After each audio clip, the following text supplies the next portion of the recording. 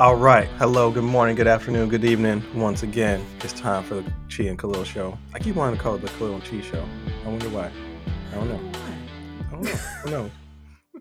Anyway, that was the original title until we was bamboozled and run amok and bullied. But anyways, we're not going to go into that.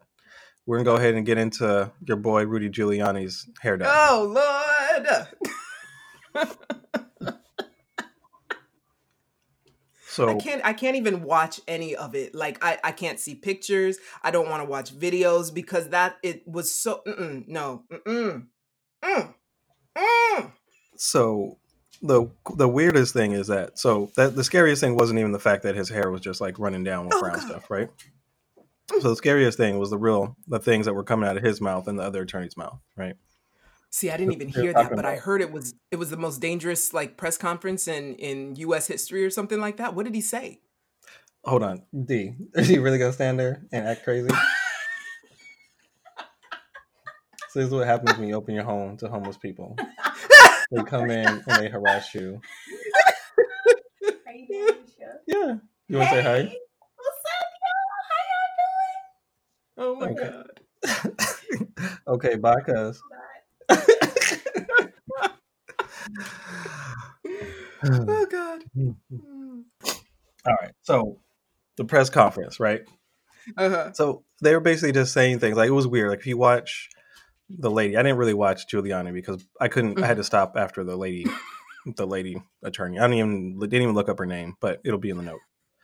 But she was just in there yelling like, "You the fake media, do this and that, and you won't give us the evidence. You say that we're not providing evidence, but blah blah blah blah blah. Normally this would take 1,000,000 years to do all these things, but we have all of these evidence. I'm going to try it really fast."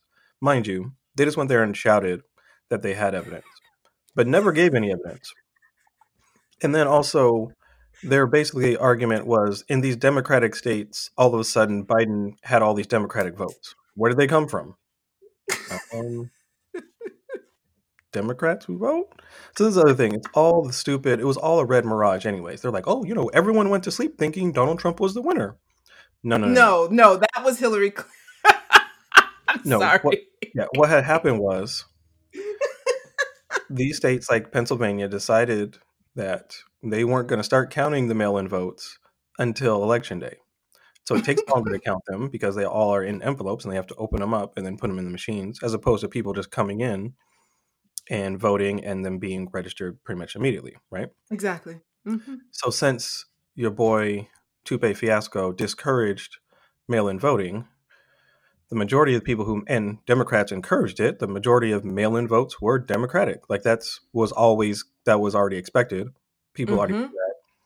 So yeah, when you start counting the mail-in votes, there's going to be a lot more Democratic votes in the swing states and in the states that are traditionally Democratic. Like that's not a shock. It was already planned, right? Yeah, held by them, by the way they were going to count. All the statistical models suggested so. I mean, right. And the other thing is that states make their rules about the election beforehand, and these were rules that were made by Republicans about when it could be postmarked, when it could be arrived, et cetera, et cetera. So it wasn't like this was a Democratic scheme at all. They're just basically grasping at straws to get people all riled up. And by Democratic scheme, you mean like Democratic small d? The Democratic Party. Oh, the Democratic Party. Got it. Okay. Got it. Yeah, it wasn't a scheme by them to magically steal votes. Right. And then they talk about and the algorithm shut down the machines in such and such place and other things. It's just a travesty. So number one, traditionally, the Republicans, Democrats, even though they act like they're fighting each other, when it came down to things like this, they realized that having a stable government is more important than most of the arguments that we've made. Like even for us on the show, when we talk about like healthcare versus public for this or that, right? Like not having an active civil war is more important than all of that. Oh my God. You know what I mean? Just basic. Well, technically, it depends on who you're talking to, apparently, because war drives certain aspects of the economy. Yeah, but not when it's in your own place. Because the thing is, when you have war in your own country, it destroys all the means of production, destroys the economy, et cetera, et cetera. Yeah, like buying tanks and airplanes and bombs drives Lockheed Martin's stock up, but you have to make sure those bombs are dropped elsewhere, not on your own country. If you're talking about pure like economics, like having, if you think like the Rona You mean, shutdown messes up the yeah. economy, like imagine just bombs going off everywhere and tanks I'm going through the street. You know what I mean? I'm just Ain't nobody, laughing because ain't you ain't duh, getting no essential workers to McDonald's. I can tell you that. they're all dead. Like, Well, I mean, you they're not know, going to like, McDonald's to work. I can tell you right now. There ain't no McDonald's happening. oh Yeah, the toilet paper God, shortage, no. you think is short now? Yeah. Have a Hopefully you got your war. 3-year supply. Oh my gosh. I And mean, it's that's just the thing. We used tomfoolery. to talk about this with like other wars, whether it's the Afghanistan war or the Iraqi war or whatever war we have put ourselves into. Like, if you've never had war in your geographic space, then you don't know what it means to go to war or live through war. So this Mm-mm. sort of hyper interest in war by Americans and violence is very short-sighted. Like it just doesn't, they can't even contemplate what it feels like. Hell, I can't even, because I've lived in the US, right? Right. Can't contemplate what it's like to wake up to bombs or not be able to sleep because of air raid warnings, or don't even get an air raid warning because you're in a developing country, right? And so there's no system there to warn you that somebody is coming. It's just gonna happen. Like, Yeah. live And through it's, that for one yeah. day. Y'all And complaining it's, about coronavirus. right. What? And it's decades and decades and generations of recovery because, like, people Yeah, can't go to school. Like, you can't train engineers, you can't train teachers. right. People can't eat. You can't support your kids. It's just all kinds of nonsense that you don't want. A lot of people leave and go to other countries. You get a lot of brain drain. Mm-hmm. Like, there's things that, Precisely. like, we Nigeria. know it's bad, but like you said, like, we can't imagine how bad it really is. But Yeah. anyways, it's all tomfoolery just to try to make Donald Trump win when it's obvious he's just a disaster. No, it really just, this whole entire thing has been a disaster, and we saw it coming. And I'm really I'm not surprised. I'm just frustrated that when you turn on the news, any sort of cable news network program, they still, well, most of them still talk about the last 5 years as if the language that they use is as if this is normal, like trying to put it in the context of normal instead of calling it what it is. Like, I mean, the easiest example is like misspeak versus lie. They finally figured out that you just have to call them a liar, right? And it's like, say that the things that they're doing are lies. But you still have people saying, if he had done this, then he would have won. And I'm like, why?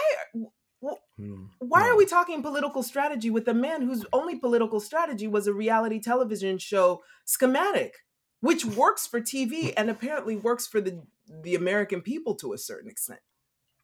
Like, how is that? Why are we talking about him in the context of normal? This is not normal. And it's certain looking people who get to say things like that. And I just wish that they would, you know, turn the dial and like turn the dial to the frequency that puts them into reality instead of the reality they wish they had or we should have been having if we didn't have this dude as, president right now. Right. And every once in a while, the reporters actually just break down for real. Like your boy, when he was talking about the obese turtle laying on his back, flailing. Like, number one, I never heard of an obese turtle, right? Like, so turtles eat vegetables, leaves. I don't think they can actually be obese. But yeah, when he broke it down as he's just an obese turtle laying on his back, flailing in the sun, it was, I mean, that's That basically was that was pure poetry, actually. That was pure because you could instantly see the image and you could understand then what we were dealing with, right? right. That's it. Anyway, yeah, so yeah, I agree, the obese turtle is Yeah. a good way of putting it. I mean, I just the last week, this past week has just been so interesting because I want to understand the psychology of those who are accepting the premise that this man is good for the country, because he's sending out fundraisers, right? Fundraising emails that basically at the bottom of the email, if you read the small print, it's like, all of this money that you're sending to us, or at least 75% of it, is going to my super PAC.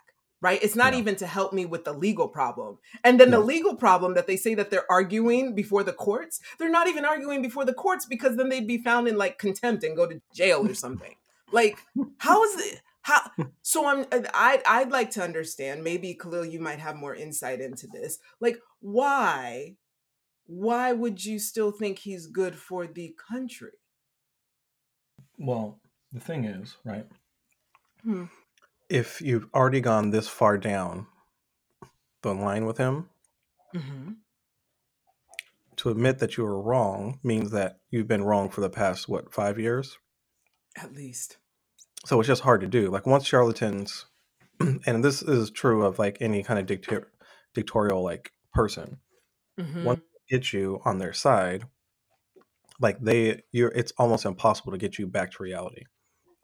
Like, it's almost impossible to get you back out. Once charlatans have convinced you that they're good, no matter Mm-hmm. how much they lie, to try to get you back out is almost impossible, right?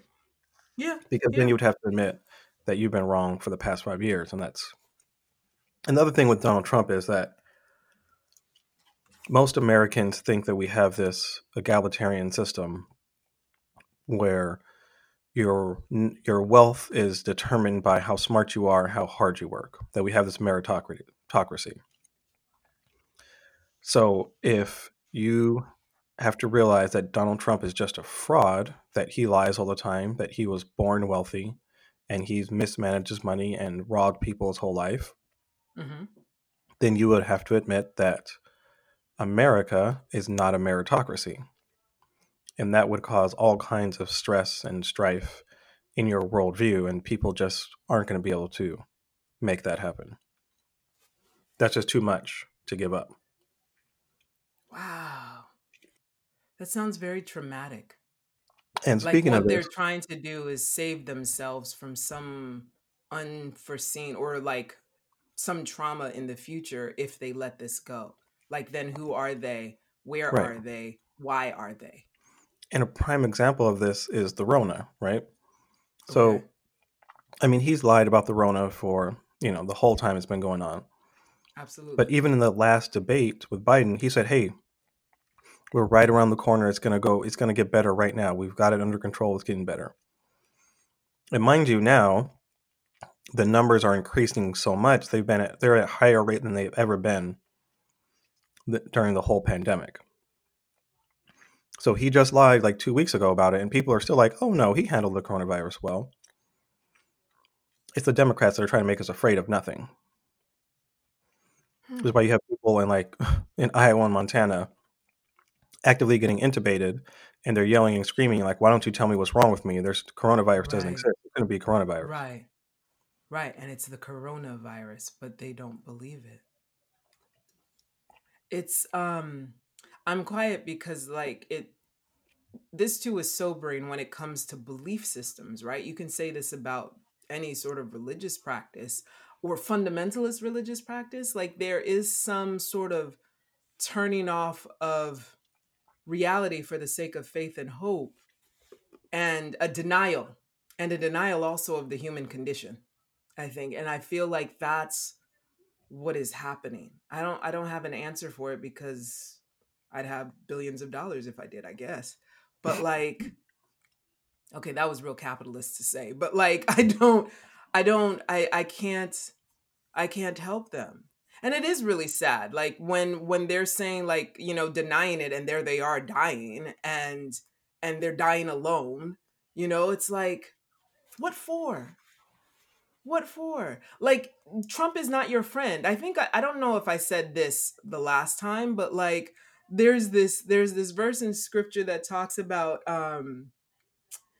greater love hath no man than this, that a man lay down his life for a friend. This is Christ saying these words. And I love that, because there is something to be said about like having a really good BFF that you will go to bat for, you will help bury the body, so to speak, kind of thing. But to give your life, there's no love in giving your life for somebody who doesn't care about you, who doesn't care about your condition, Right. who doesn't care about your well-being, doesn't care about your home, your job, your health. how much savings he got in retirement. Like, he literally does not care. But you're willing to die for this man. Right. For what? Hope? What hope? Well, the thing is, Something around the corner? he's very relatable to average person. He doesn't use How? lofty speech. Okay. Speaks in terms that they agree. Okay. He identifies what the problem is in their life, which is the other people, Mm-hmm. the brown people, the Mm-hmm. Democrats. He gives them a Mm-hmm. scapegoat, and then he Mm-hmm. makes them feel part of the power structure. That's marketing right there. Wow, you just gave a course in marketing. You're absolutely right. No, legit. He identifies their pain points. He gives them a scapegoat to throw those pain points onto, offers them a bit of hope, and says, "Look, you can get into our that's oh my gosh. Oh my god. Oh my You gosh. can be one of us. The You can art be of in the the clique. deal." You can be in the clique. Oh my Ain't god. nobody messing Look, with my clique. Oh, sorry. but oh my god. But why you want to be in his clique though? Except that he became president of the United States and he looks like me and he talks like me. What? No, but I mean, you just want to be associated with the power structure, right? Yeah. Of course you Yeah. do. That's It's funny you say that power structure. I've been reading Unbossed or Unbought and Unbossed Mm-hmm. by Shirley Chisholm, which honestly, like, legit will tell you everything you need to know about what's happening in 2020 right now, like in terms of Okay. politics. Like, and the sad thing is this was like written in 1969. So how much movement have we had because old white men are creating, changing, and destroying laws in this country? But one of the things that I'm getting from reading her like freshman experience in Congress is that there are too many in there who only want to be part of the power structure and don't feel the need to help change anything. This is 1960s politics, right? And that's happening right now, obviously, with the defense of, what is it? The Defense Protection Act? Protection Against Bad People Act. Um, I have no idea what you're talking about. Oh, Language? Defense Production Act, which is basically like, put these things into place that we need for a national emergency, get it together so that we can all survive and move through this, right? Right. But instead, you've got these individuals who are so power hungry and in order to obtain power had made all of these deals, right? That when it came down to making a critical decision that affects the very moral and physical fabric of this country, they're voting against it. And that was literally happening in the 1960s. And I was like, oh, so they're still there. And what we Same need to do is thing. vote them out. It's literally the same thing. And it made me appreciate AOC even more. Because in a way, she's like that Shirley Chisholm, who's like, I'm not going to cater to this crazy that you guys are doing. My people voted me in here for a reason, and I'm going to make sure that reason is satisfied or fulfilled. And also get other people on board to see that this is not about the old ways. This is about what we're supposed to be doing for the people because they voted us in here. Anyway, now I appreciate her even more. I already appreciate her, Bronx girl. Hey. But yeah, we need more of those who aren't interested in catering to this status quo. Word. I mean, It's crazy. I don't know how I could go on to how much I love AOC like over and over again. Oh, really? Because in addition to doing that, she breaks things down in really simple terms. It's like, this is the best thing to do for the environment. It's really popular. It'll help the economy too. There's really a no-brainer. The only thing that's holding us back is our oil companies. We don't really need oil companies. They're not really helping the world out right now. Yeah. So if it's better for the economy, better for energy independence, better for the environment, so we can actually have a place to live. Like most Americans are actually for all the things in this.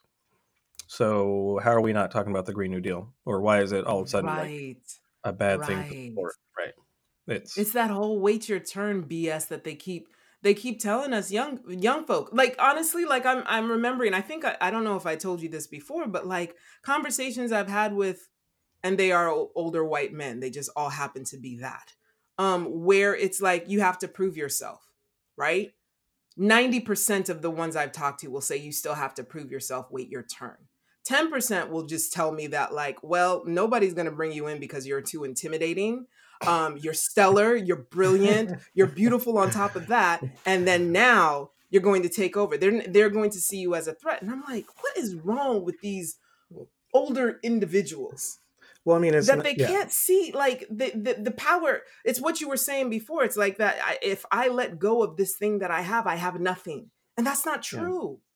And that's how they're doing her in like the powers in the Democratic Party, despite how popular she is, they're trying to unseat her. Like they're trying to run people in a primary against her to try to make it so that she won't even be eligible to run against the Republican in Congress because she took out one of their old buddies.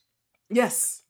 And they're upset about that, right? It's just hypocrisy because they're saying like, oh, well, when you have these people who have been in Congress for a while, they have more power. So to change them out for a new congressman loses a lot of power for the party, right? But then... what have they done for us lately? No, but the other thing let's measure power by that. The other thing is that now that there's these young congresswomen who are very progressive, the Democratic Party continues to try to get rid of them, which will make them the new person even more junior. So it's not about keeping really senior people in, because even there's other more progressive politicians who have been in Congress for a while that the Democratic Party will still try to unseat to get a more moderate person in there. So it's not really about maintaining the status quo. It's just people who agree with them, and they want more of them in there. And it's, anyways, whatever. No, it's not whatever. This is like, this is our civic landscape, right? These are people that we spend our time voting for, and they should be working on our behalf. The way that it's structured now, like, and I don't know the nitty gritty of Congress, like in terms of who still gets to decide who gets to be on whose committee and what. It's probably hasn't changed that much, other than there are more women and more people of color in these spaces. But like, I don't know, maybe I'm frustrated too. There's no desire to be held accountable. It's like, talk good game to your constituents at home and then go and have drinks in the Senate building and be in motion, but not in action. Just wait. Wait your turn. Once you have been here for like 5 terms, then maybe you'll have enough power, develop relationships, people will trust you. And it's like, well, we shouldn't be here for ourselves. We should be here for the other people. If we really need to have a fast, accelerated course on trust, let's bring in Brene Brown to do a 1-week orientation with all of us to talk about braving and what it means to trust, and then move on forward. Stop acting like it doesn't need to take years if you guys know your values. Right. And y'all's values are so discrepant, it's impossible to get anything done. And I just can't wait till AOC is old enough to run for president, because she yes. Like, I legit, I mean, this is going to sound bad, but when Kanye said that he was going to run for president the first time, this was like, maybe 12, 13 years ago, I was actually excited, not because it was him, but because somebody in their 30s was saying, I'm going to run for president, which I felt like that makes the most sense right now. Like, we cannot be having these old white men, which apparently we have now, but like that we need a different experience to guide us. A female experience would be great, right? But like just a different experience, an understanding of the world, a language that does not cater to the patriarchy or supremacy, but understands people, humanity. You gonna make Anna Jollof for Thanksgiving? No. In fact, I don't think we should do any cooking. I think we should just chill. Like, if we want, we can like buy some turkey broth or something. I don't know. It's turkey just broth? I'm just saying, like, turkey all the broth? Cooking and everything. It's just been a lot this year. Okay, is there no such thing as turkey broth? But I'm just saying, what are you gonna do with the turkey broth? Like, you gonna sip it? Just oh, that's true. I don't know where that came from. I have lost my mind. No jollof rice. No jollof rice. At the most, plantain. What are you doing? Well, I'm chilling. I'm cooking, but I'm chilling. Oh, what are you gonna cook? I'm gonna make a turkey breast. I'm gonna make some ribs, because I had been promising people ribs for like ever. Yes. So I'm gonna make some of my coworkers some ribs. I'm gonna make Wait, I'm sorry. People should include me. It's been 3.5 years. So number one, I never promised you. You decided. No, where's the text message? Let me go to my phone real quick. Yes, I did agree that I was gonna mail you ribs to New York because that is a ridiculous statement. Because you can't mail pork ribs across the country and then eat them like later because you're gonna die. No, it's called FedEx overnight. Okay, well, anyways, people who had genuine promises of me making them ribs, I'm going to make them ribs for some of my coworkers. So you were being disingenuous is what you're saying. I know there's a big argument over like pumpkin pie versus a sweet potato pie, right? So I'm going to, go ahead and squash that argument and make a pumpkin cheesecake because that's how we do it. Nope, not doing it. No, I'm not listening to you anymore. Disingenuous promises. No. You can come through and get you. I can put an extra rack of ribs on. It's not really that hard. I can put some more ribs on if you want to come through. No, I'm vegan. Okay, well, that works. Max is gonna be happy. He's gonna have another rib. Wait, one rib? You were gonna set aside one rib? I mean, you vegan, so you're not gonna be able to eat too much. I might give you 2. But anyways. Oh my god. Anyway. All right, so we're ready to go to BLM before BLM, or you want to talk about something else? No. BLM. Mm-hmm. All right, so BLM before it was BLM, for people who can't even get the Khalil and Chi show right. So we're going to talk about the father of the civil rights movement, Philip Randolph. Wow. So he was a humanist. This is good. And just an all-around bad mamma jamma, okay? Mm-hmm. So, for those of you who don't know, he was actually the key organizer of the March on Washington in 1963. Mm-hmm. I know at this point we talk about Martin Luther King's speech at that time, but the original march was a little bit about something else, and we can get into that a little bit later. So, the reason he was called the father of the civil rights movement, because Brother Man was born in 1889, not 1989, but 1889. Right. So way back in the day, he was born in Crescent City, Florida. So he is a Florida man. Wow. And he mainly grew up in Jacksonville. His father was a Methodist minister. So in his young life, he actually attended the Cookman Institute, which later merged and became Bethune-Cookman in Daytona. A lot of us know about Bethune-Cookman, but the Cookman Institute was the first HBCU in Florida, one of the first in the country. So he moved to Harlem in 1911. And just like our co-host Chi, he was trying to become an actor. Really? Yeah. He was out there doing his thug thizzle. And what do actors do while they trying to eat? Work as waiters. Exactly. Porter, elevator operator. So at this time, like his family was always very socialist. Mm-hmm. So he actually started organizing. So in 1912, he started the Brotherhood of Labor. Shut the front door. Chandler Owen. As a way of organizing black laborers on steamships, because basically they had to go on these steamships and they worked as waiters, blah, blah, blah, porters, all these other things. But they had really horrible living conditions while they're on the boats. So he went and organized some folks and got some better, conditions. Mm-hmm. He started this Yeesh Friends of Shakespeare thing and started a production company and did some plays. He was in a bunch of plays, but whatever. We're going to skip over that. What? No. I'm sorry. That's wild. So he had the Shakespeare thing that was in New York? Mm-hmm. Ye Friends of Shakespeare, yeah. Yo. And they put on productions and he starred in a bunch of them and whatnot. Wait, why didn't he go into acting? I mean, I'm glad that Mr. Philip Randolph, isn't it Philip Randolph? It's Philip Randolph, yeah. Yeah. I'm just curious why he ended up because we're going to get into all the other things he done did with his life. Sorry, go ahead. Yeah, he done did some things. Okay.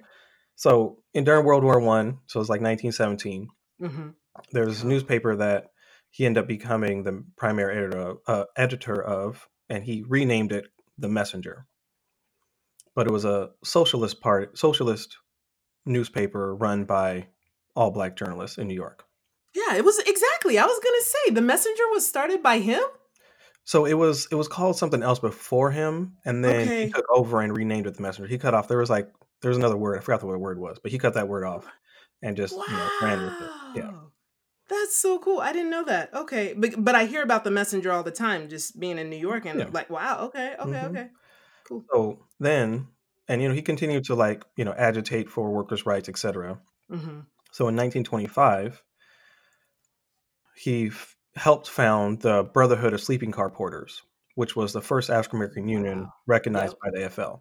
So the funny thing is, he wasn't actually a porter or a employee of the Pullman Company at the time, right? So Pullman Corporation at the time was the major railroad company in the East Coast and across the land, did most of the, transportation of people, etc. And the porters were trying to agitate and unionize so they could have living wages and good conditions, etc. So they came to Philip Randolph because they felt that he was unbought and unbossed, right? Like he had a high standing.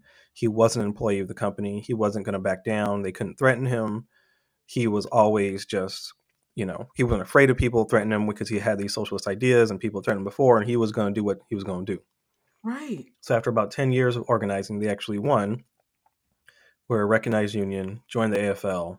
Moving on down the line, he could have just went ahead and just rode off into the sunset now because he done did more than most folks done did with their life. And he could have just became an actor. So in World War II, he actually organized a bunch of mass protests against discrimination in the war industry. So in World War II, we manufactured a lot of weapons for Europe and the United States. And it actually is what helped pull us out of the Great Depression.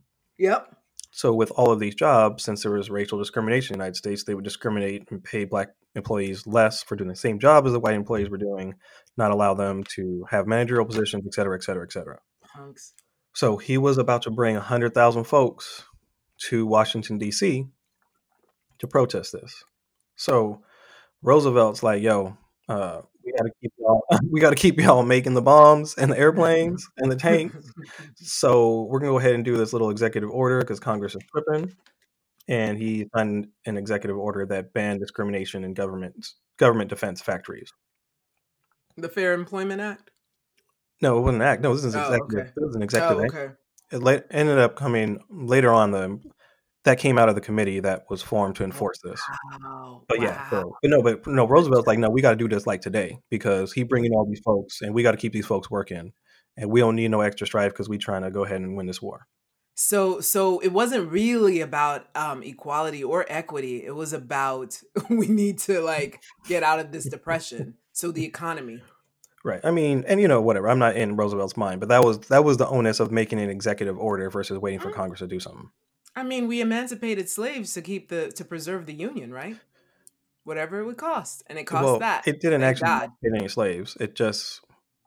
It confirmed that slavery was an issue, so that the British wouldn't come in on the side of the South, because the British had already banned slavery. I missed something here, but my point was that it wasn't that Abraham Lincoln freed the slaves because he thought that slaves should. He didn't free any slaves. He didn't free any slaves. Okay, you're not letting me finish my point. My point is the story that is told is that Abraham Lincoln freed the slaves. We all know that's not true.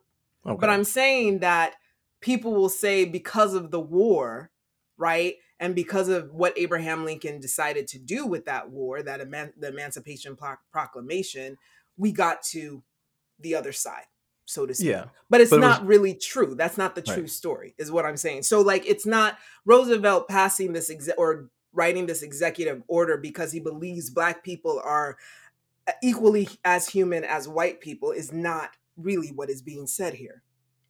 Right? That's not, you can't draw that conclusion. Yeah, he was just keeping the war mechanism going. Yeah, going forward. That's what I was saying.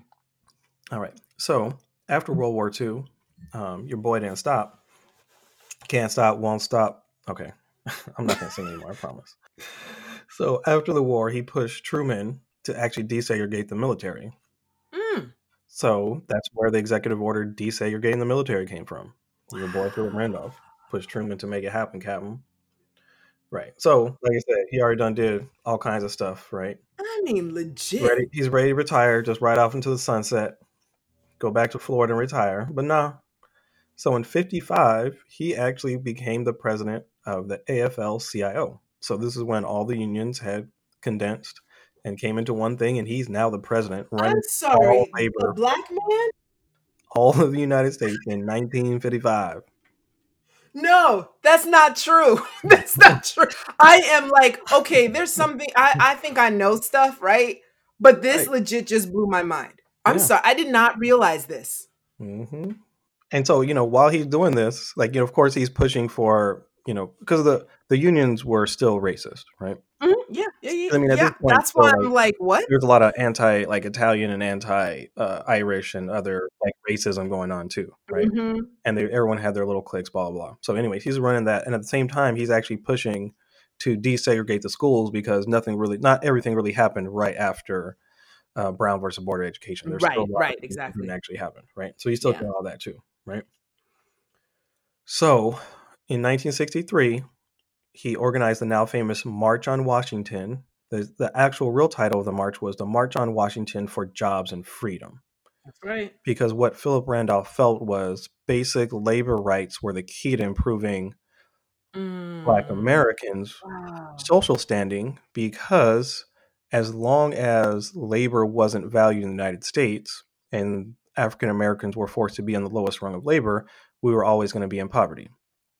But if the union or the labor movement recognized all people, including African Americans, and empowered all laborers, African Americans' lot would improve. And one of the big things in the March on Washington, what they were fighting for, was actually increasing the minimum wage. And it's left out of the stories now because we want to talk about just holding hands. Yeah. It wasn't really about just holding hands. So, of course, he's called the father of the civil rights movement because he organized this, and also he was old enough to be MLK's father. Because He was MLK born in was like 1889. right. MLK wasn't even 40 at this point. Like he was like in his 30s, right? So anyway, it was one of the quotes that actually can be still. Wait. I'm sorry, pause. 1963 was the March on Washington for Jobs and Freedom, right? And this guy was born in 89. So Yeah. let's just say 90. So now he's 74 years old? Mm-hmm. Yo, man. Word Some up. folks want to talk about the greatest generation. I don't know. Folks came out of Reconstruction era might just have been, what? Okay, Yeah, he's go still ahead. 74, still out there doing things. Anyways, so his quote because he actually spoke before MLK. And this quote is actually so relatable right now. Mhm. I'll break it down for it to ever be broken. So what he said is, look for the enemies of Medicare, of higher minimum wages, of Social Security, and federal aid to education, and there you will find the enemy of the Negro. Coalition of Dixiecrats and the reactionary Republicans that seek to dominate Congress. And for those of you who don't know what reactionary is, a reactionary is actually the Republican Party. So they want to call themselves conservatives, but if you actually look on the extreme end of the right or whatever, right into the political spectrum, it's not that they want to. So conservatives want to keep things where they are now. So that would actually be what we quote unquote moderate Democrats. We're trying to say like, hey, everything's okay. We need to make these little mild changes, maybe. Right.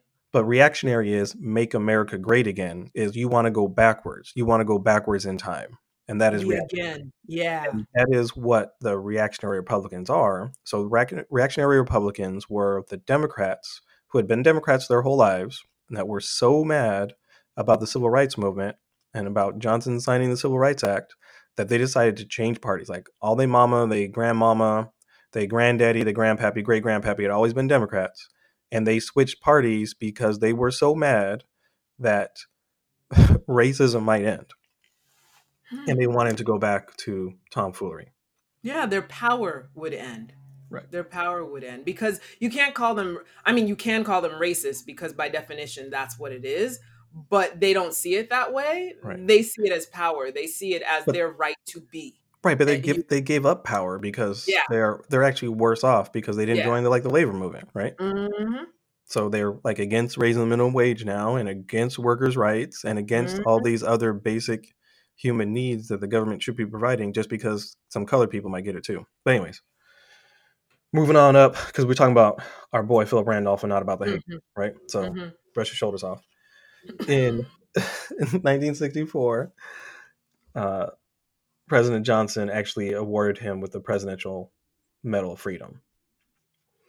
And, mind you, he's not done yet. So it's 1970. Wow. Right? Wow. No, I'm just saying. So he was born in 89. So how old is he, Chi? How old is he? 80. Essentially. 81, right? Hmm.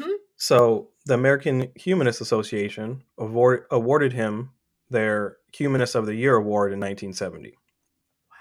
And in 1977, he signed on to the Humanist Manifesto Deuce, Part Deux, in 77. But anyways, so one of the criticisms of the BLM now that people like Silk and Diamond and a couple other crazy people talk about is that it can't be pro-black because it's secular, right? Hmm. So even though your boy was born to a Methodist minister, he was actually an atheist and became humanist, right?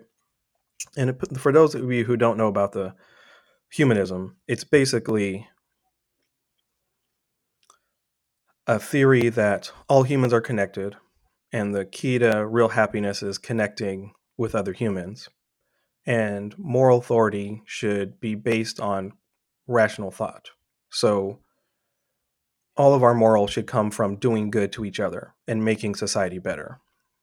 Being that war and violence should no longer be tolerated.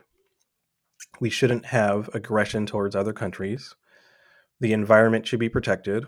And there's enough actual goods to go around, and all people deserve a decent way of life. And there's some other things. We'll put their manifesto. They've had 3 different manifestos because they continue Yeah. to adjust them over time.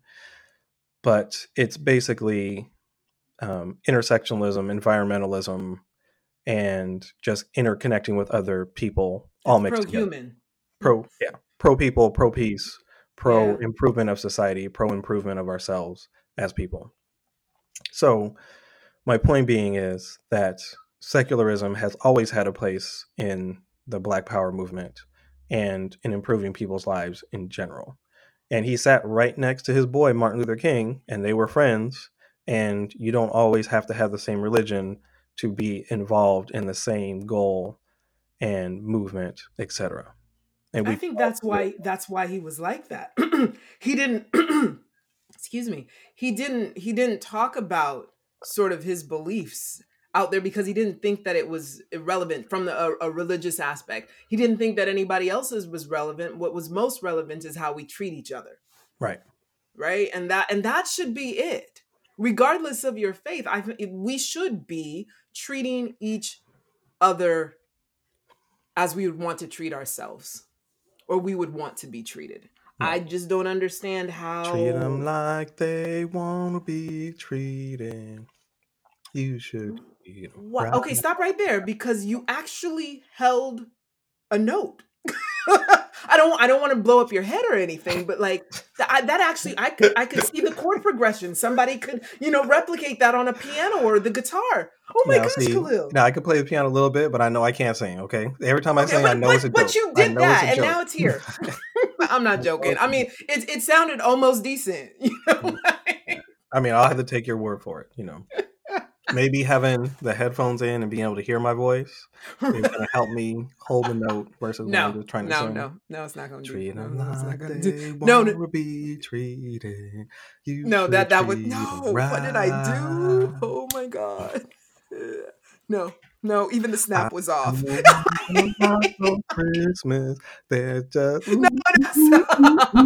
Oh my god. Okay, well, guys, thanks for listening. Song, but I'm gonna sing it now. And we can't even finish the show until you say what you need to say. Own, more than you could ever know. Make my dream come true. All I want for Christmas is you to stop singing. Bam. Okay, on that note. So the coronavirus is real. This holiday, if you want to really get with people, have some Zoom. Make sure you kind of limit it in some kind of way. Have it outdoors. Do something, but don't have 30 people in your house. Right. Because it is a thing about what they call like a super spreader event. We might have talked about it before, but normally if you're asymptomatic and you're doing the social distancing, you might infect 2 people, right? Total. Yep. So if you have these events where you have 20 people having dinner together, then you might infect 10 of those people who are going to infect 10 other people each. So now you have 100 people who got infected from your one dinner party. Mm, And of those 100 people, there's going to be several that are not going to be with us anymore in a couple of weeks. So, for Christmas. right. How about that? Right. So, this is 1 year where we've got to suck it up, Buttercup. I know it's been frustrating because we all get frustrated being isolated, etc. Find 1 or 2 people that you like and be around them. Zoom, FaceTime, WhatsApp, video chat. Do other things you need to do to connect with other people. But next year we should be cool because there's a couple vaccines that should be coming out. We can even start having Rona parties after the Rona's over, right? Like, just do what you need to do to make sure there's as many people of your loved ones around next year when we can all just get ignorant and share drinks and eat off each other's plates and be next to each other, etc. None of that. There will be none of that. Eating off of other people's plates. You sound like a dolphin. That doesn't sound like a dolphin right there. Hey, if you don't eat your cake fast enough, it might disappear. That's all I gotta say.